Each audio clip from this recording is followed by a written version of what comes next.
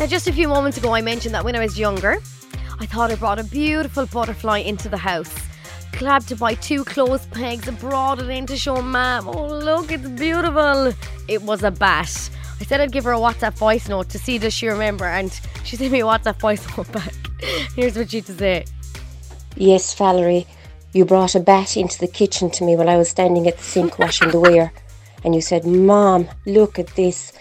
And you held each wing with a clothes peg.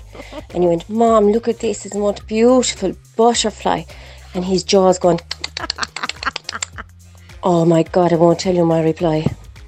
No, don't, Ma'am. It's not safe to do that reply on radio. But you know what? As kids, it was great crack. And sure, I obviously know I couldn't tell the difference between a bat and a butterfly.